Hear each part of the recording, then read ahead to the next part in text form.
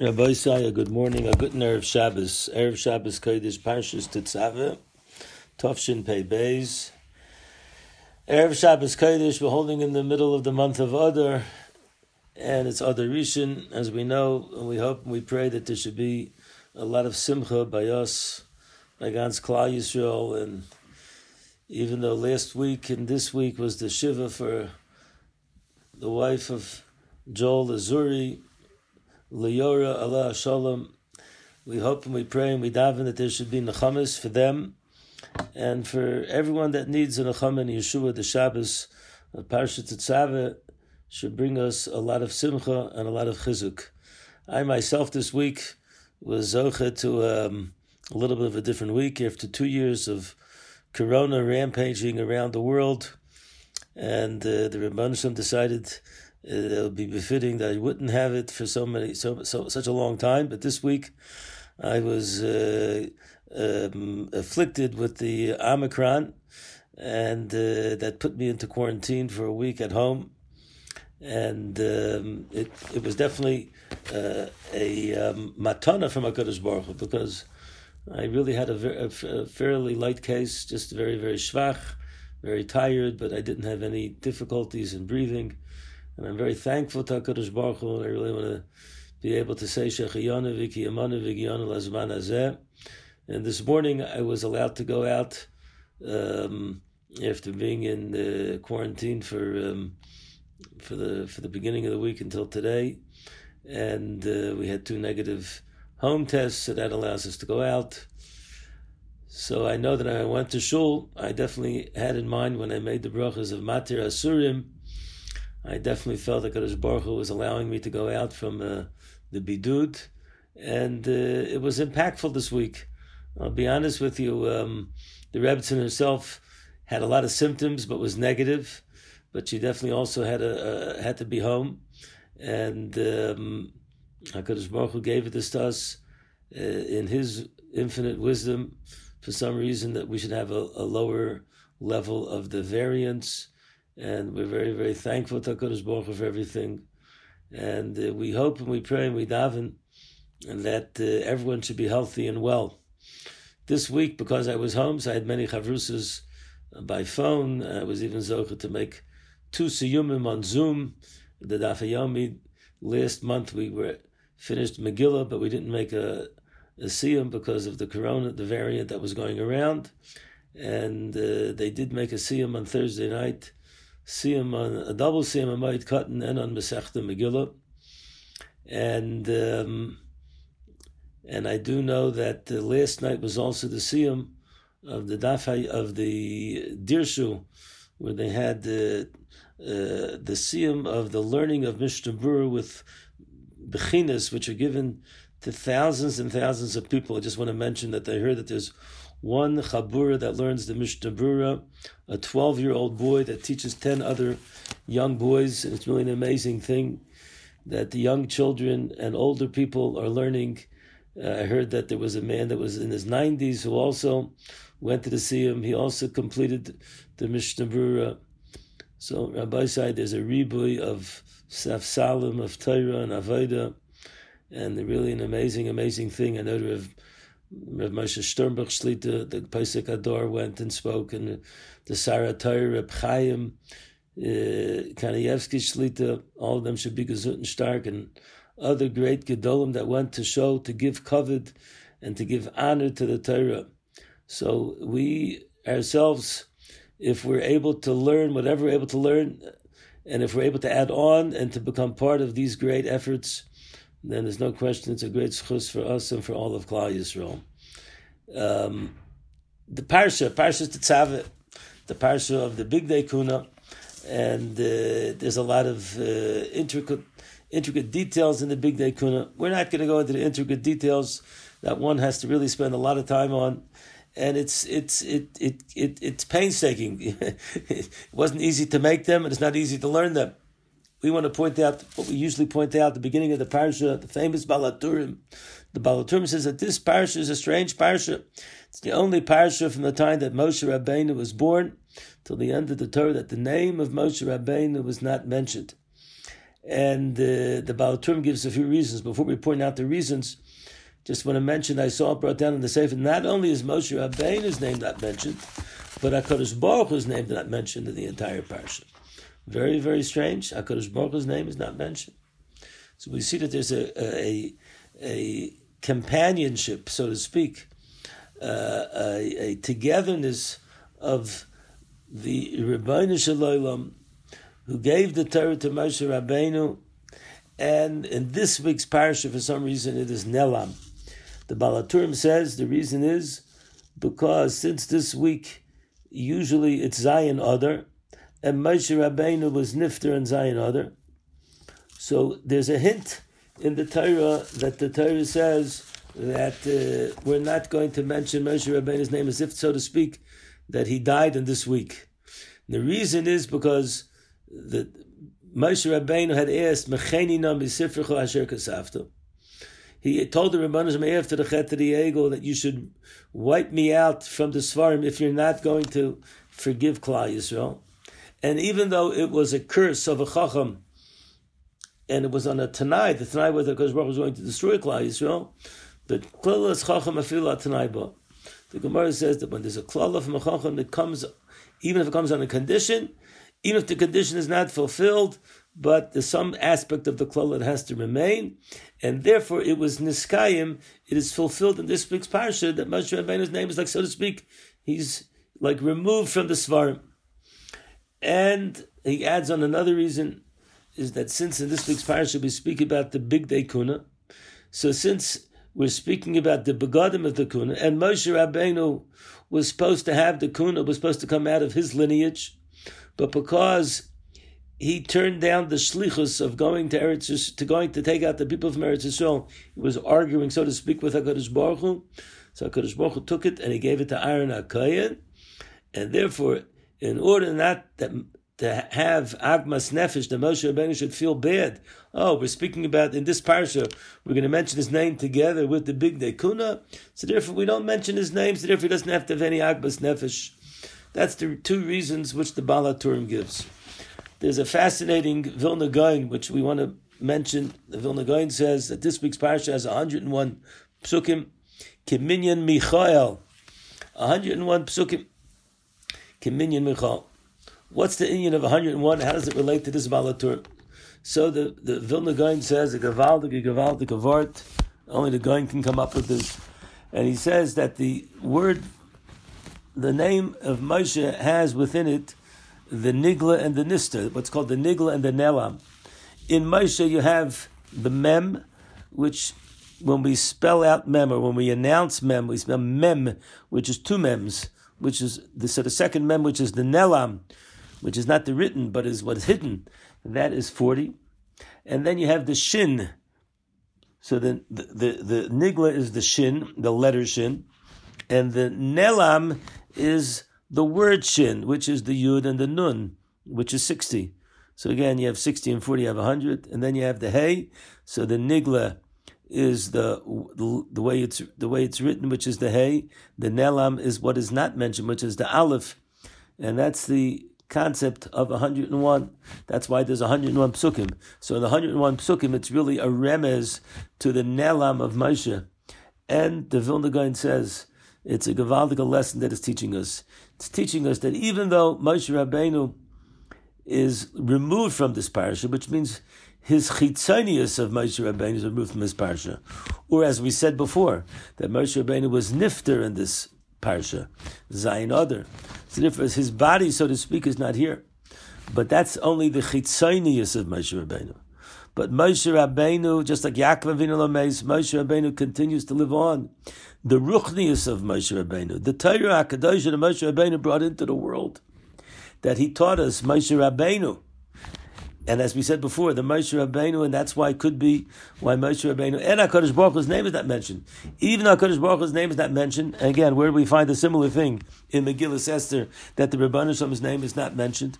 But we know that the Rebbeinu Shalom is replete throughout the entire Megillah Esther. So Moshe Rabbeinu is also replete throughout this entire parsha and throughout the entire Torah. And therefore we're hinting to us that the Nelam of Moshe, Givaldige Wort 101, the man ve'echad. What the connection is to Michal, I'll leave over to someone else to figure out. But it's teaching us a great lesson, Rabbi Zay, that even when sometimes looks like that there's something that the Torah is being nelam, that Moshe Rabbeinu is being nelam, that Chassidus on the Rebbeinu Shalom is being nelam, we should know that the truth is that Panemius is always there. It's Chai v'Kayim. Moshe emes v'Sayras emes, and Moshe Rabbeinu is Chai v'Kayim. I saw a gewaldige Meise. Reb Beryl Pavarsky, the great Rosh Yeshiva from Ponevezh, he should have a refuah shlema. Reb Beryl is the son of Reb David Pavarsky, Zecher Tzadik Levracha, who I was zecher to meet and to speak with him in learning. Reb David was from the great Talmid Chachamim, the great Talmid of Reb Yerucham in the Mir, and he learned in Kelm.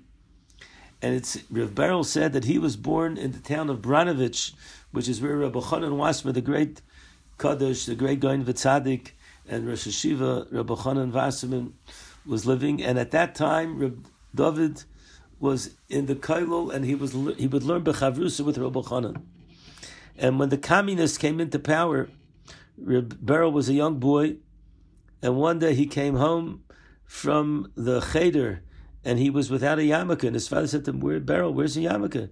He said that they had a Russian teacher that came in, and he told everyone to take off the yarmulkes, and he removed all the svarim, all the chumashim that they were learning, and he told them, tomorrow you're going to bring pens and papers, and we're going to have games, and we're going to write, and we're going to draw, and we're going to have a great time.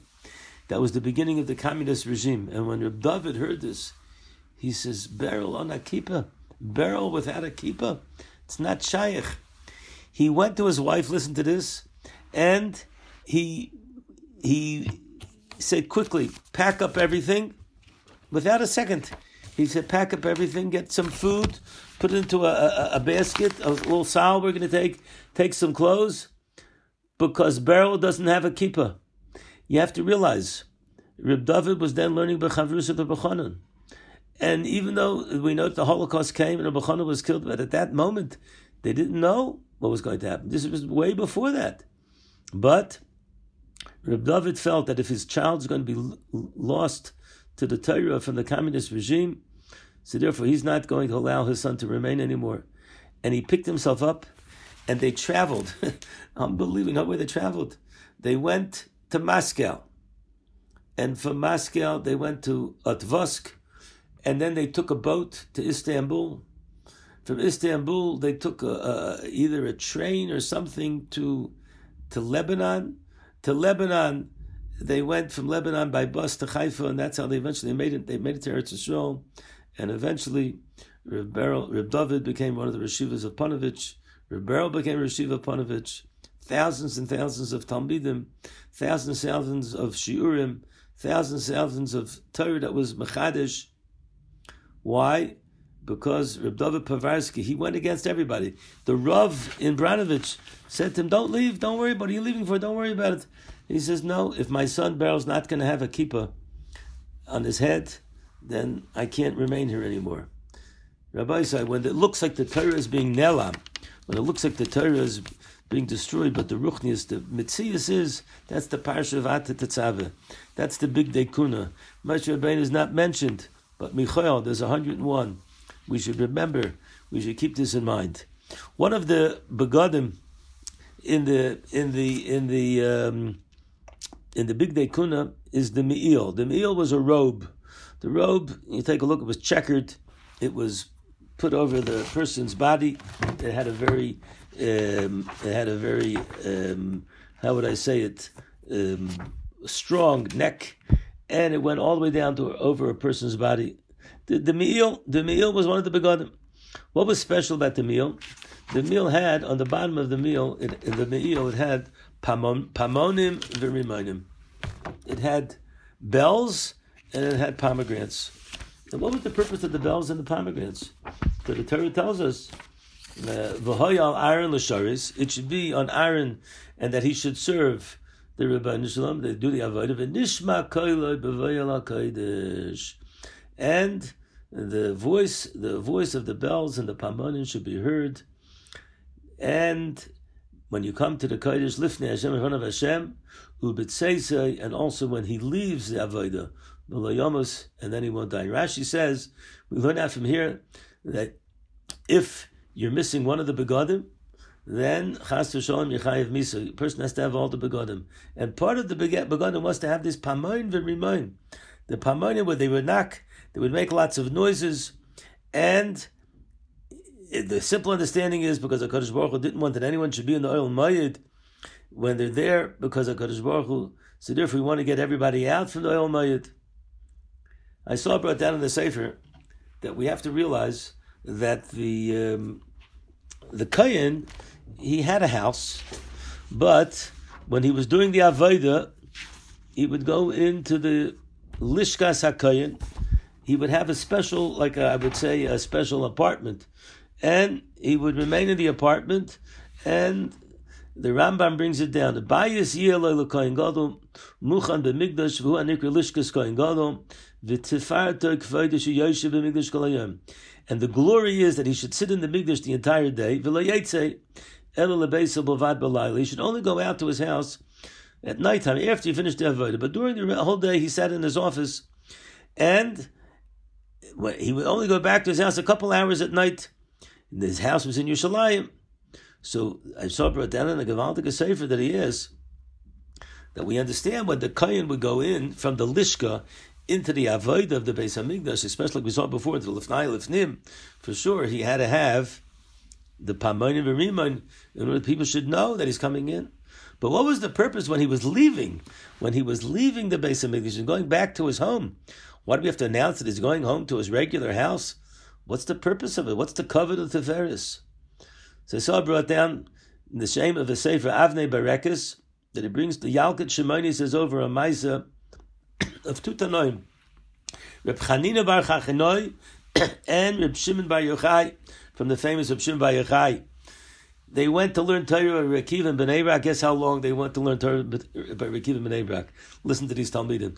They went for 13 years. Now we know that Reb Akiva himself, he learned for 24 years, 12 and 12. They went to learn for 13 years. Now, when they were there, they had families.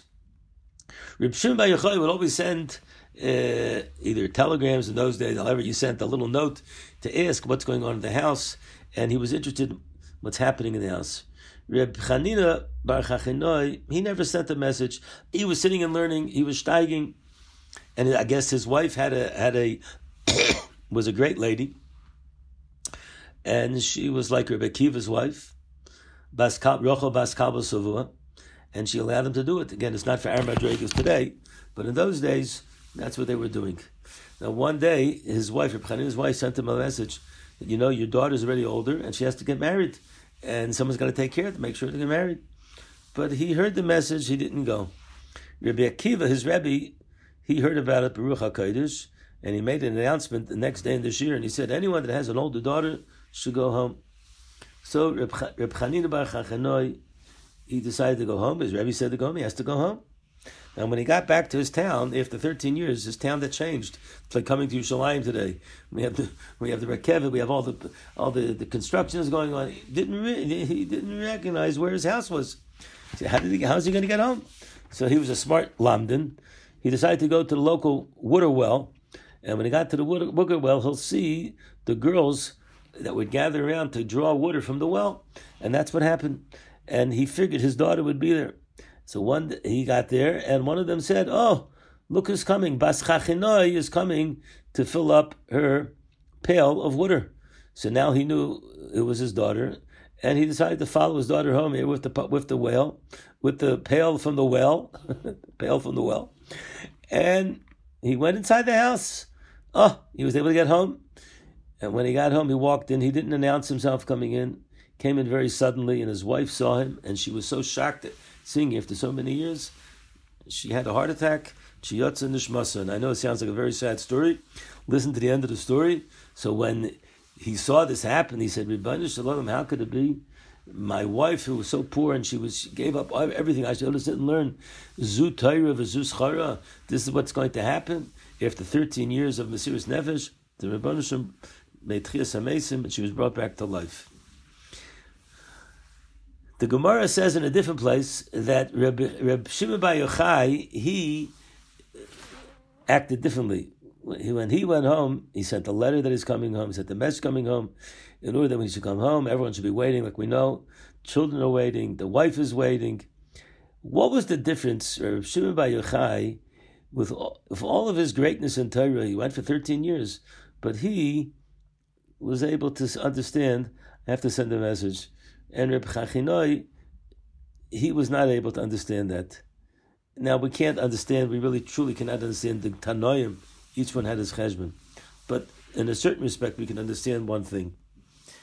Reb Chanina Bar Chachinoi, he reached such a madrega of ruchnius, literally, he left this world. It was like, the similar story we find, Reb Shimon Bar Yochai and going into the cave and Reb Elazar. They left this world.